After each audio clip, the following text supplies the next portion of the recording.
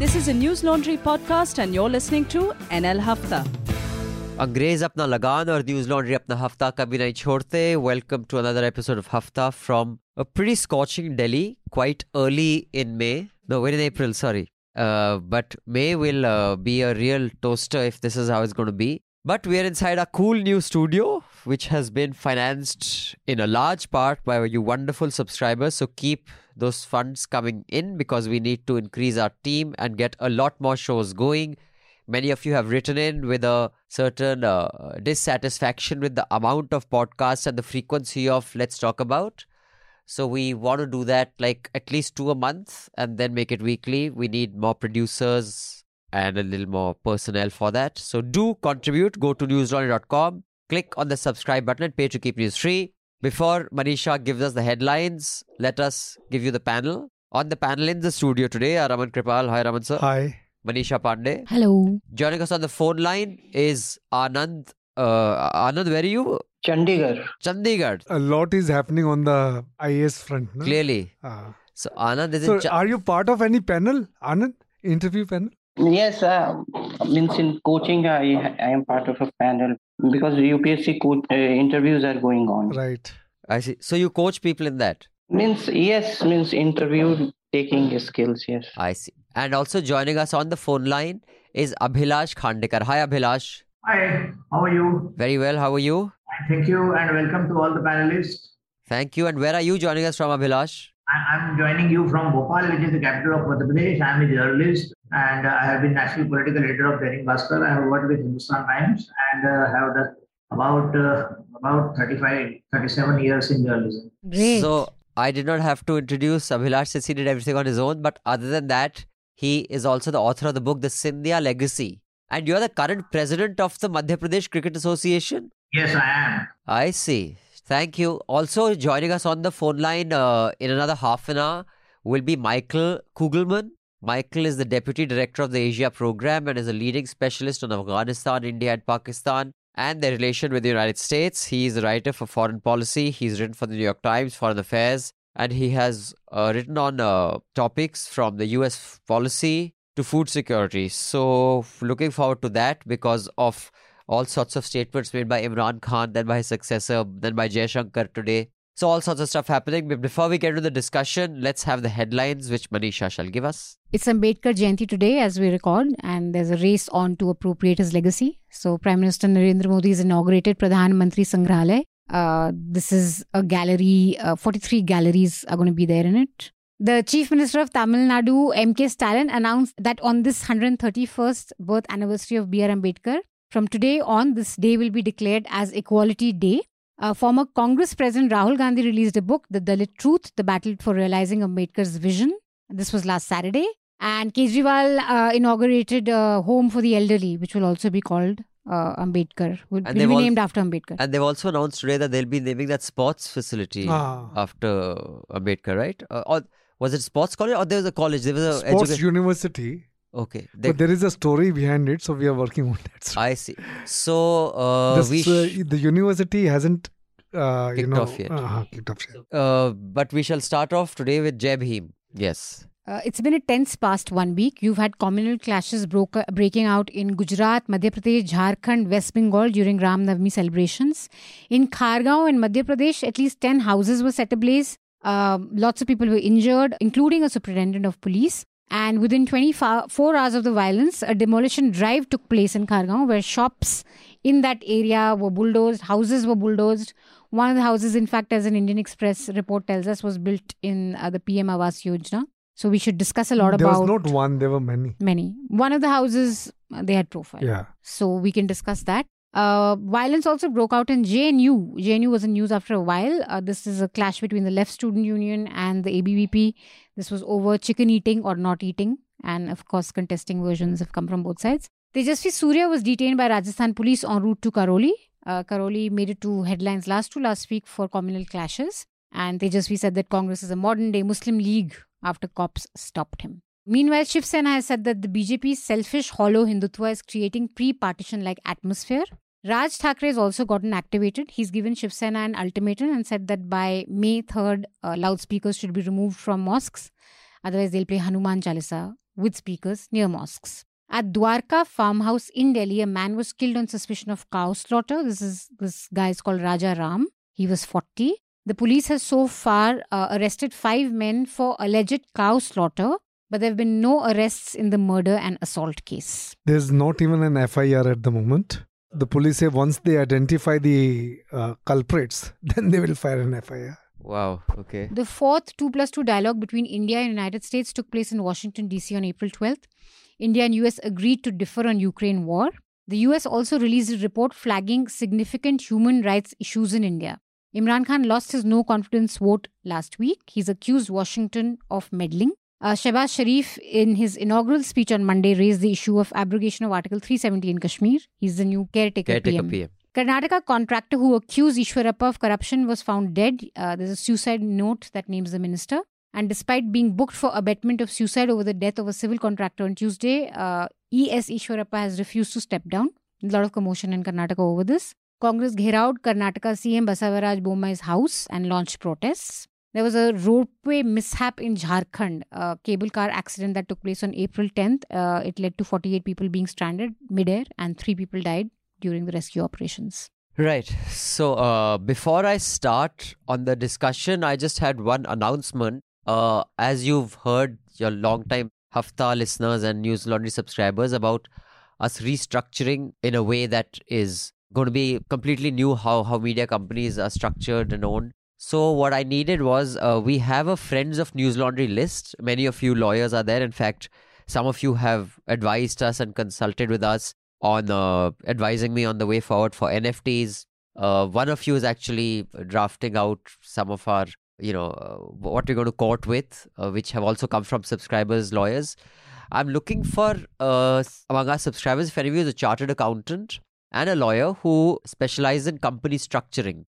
So that is something that I would like to spend the next 2 months actually finalizing. And if you can do it collaboratively, because News Laundry is a collaborative effort, I want it going forward to be a collaborative kind of structure as well. So if even the process of that structuring is a collaborative one with you subscribers, it'll be great.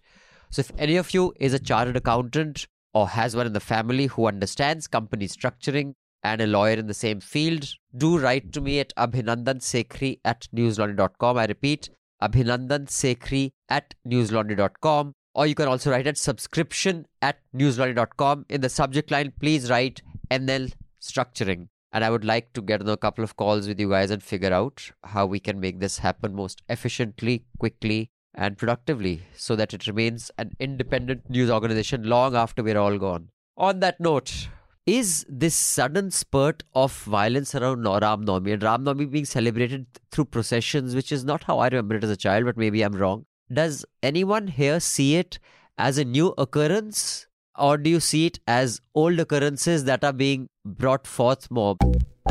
What is happening is that what we saw in Uttar Pradesh, now that has now come to Madhya Pradesh also, where bulldozer politics is taking over everything. If there is a person who has apparently offended the law or has done something, so the state government has given a blanket order kind of thing to deal with the criminals, so-called criminals. So the criminals, in the sense whether they are accused or they have been certified as criminal by court of law, nobody is going to go into the details. My experience is that it's a kind of hedgehogs living together. And hedgehogs, when they live together in economic activities or other kind of intermingling, like in a cold night, they may come together or for economic gains, but then they get prickly in shared space. And the prickliness in a shared space may be of 2 or 4 people, but then they strike a safe distance of coexistence. And when that shared space and the terms of social contract and that shared living is infringed with, say, provocations or violence from the other side or whatever, this becomes tense. And that has been part of the communal geography in India, the distribution of a space and how things work. So it can be seen through the hedgehog theory. Clashes are not new, like Anand said. You've always heard of clashes around such processions. Muharram also often makes it to news because of, clashes. But I think what is definitely new over the past few years at least, to have so many videos come out with, there's one video in Bihar where these boys are climbing atop a mosque and putting a Bhagwa flag. Now, luckily, there was no communal flare-up after that and there were arrests made. But this sort of an assertion during, a religious rally or DJ music like, Mia MC Hai, that song playing. Right. This is not something that I've, been accustomed to or been used to. And I think what does happen is that now we don't know the flare-up in MP. What exactly is the flashpoint? Hindus say that we were stone-pelted. Muslims are saying that there was loud music and there were provocative music. No one has really come to as it is in these cases, we don't know. But I think what definitely does happen, even because you brought up social media, is that today a Muslim living in Madhya Pradesh is not isolated from the events of Bihar, Kodarma or wherever. So when they see videos like this coming in, of men going on a rampage with, on a bike or planting a Bhagwa, I think there's already an apprehension and a readiness for a fight. I think there is so much identity crisis in our society. The people don't have job. There's so much of identity crisis. So these people reassert, their identity through this religion, and these are the ones who are mostly involved in this.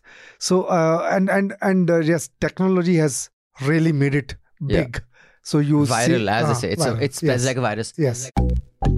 An extremely interesting time for this region, so I'm sure your expertise are much sought after these days. Let's begin with Pakistan. With this, Imran Khan's rather brash comments about him being ousted because of a sinister plot by America. Do these statements by Imran Khan, does it have any significant impact on the foreign relations? During his last few weeks, really his last few months in office, Imran Khan had resorted to increasingly shrill and strident criticism of the West, including the United States. And certainly that did have implications for Pakistan's relations with that part of the world, which is indeed a key trade partner of Pakistan. Now, of course, now that Imran Khan is no longer in office, the new government or the new prime minister, Shehbaz Sharif, has suggested that Pakistan's relations with the United States and the broader Western region do really matter a big deal. And he suggested there's going to be efforts to repair any loss or any damage to those relations. Could you just elaborate on what India, US are to each other, and are alliances at all the same of what they used to be? And I think it depends on whose perspective you're trying to get. In terms of a U.S. perspective, I really don't think that the notion of alliance from a normative perspective has changed at all. I mean, the expectations have not changed. And I think that Donald Trump's view was certainly an exceptional view. It was an anomaly, just because for many decades, there'd been bipartisan support here in Washington for the types of alliances that have endured for a century or more. And so that's why when President Trump indicated that he had no compunction about tearing up the NATO alliance or imperiling U.S. relations with its treaty allies in Asia, that attracted a lot of concern within both political parties. The U.S. interests are very palpable here. Like it is trying to make India align with its side. Also, India not towing the line on sanctions means that in Asia, only 3 major countries, say Japan, South Korea, and Singapore, are with their sanctions. So it weakens the sanction regime. And also, the U.S. strategically thinks that after the Cold War period, India had come close to it. It had major partnerships with it, but this major power competition was never tested because India's traditional ties with Russia was never tested in this period. All of you listening in, the Chota Hafta, do subscribe so you can listen to the entire Hafta. We will see you again next week with the Hafta. Till then, subscribe, pay to keep news free, because when the public pays, the public is served, and advertisers pay, advertisers are served. Thank you. Goodbye. All the News Laundry podcasts are available on Stitcher, iTunes, and any other podcast platform. Please subscribe to News Laundry. Help us keep news independent. To catch all our podcasts on news, pop culture, current affairs and sport, visit newslaundry.com. Follow us on Facebook, Twitter and Instagram and subscribe to our YouTube channel.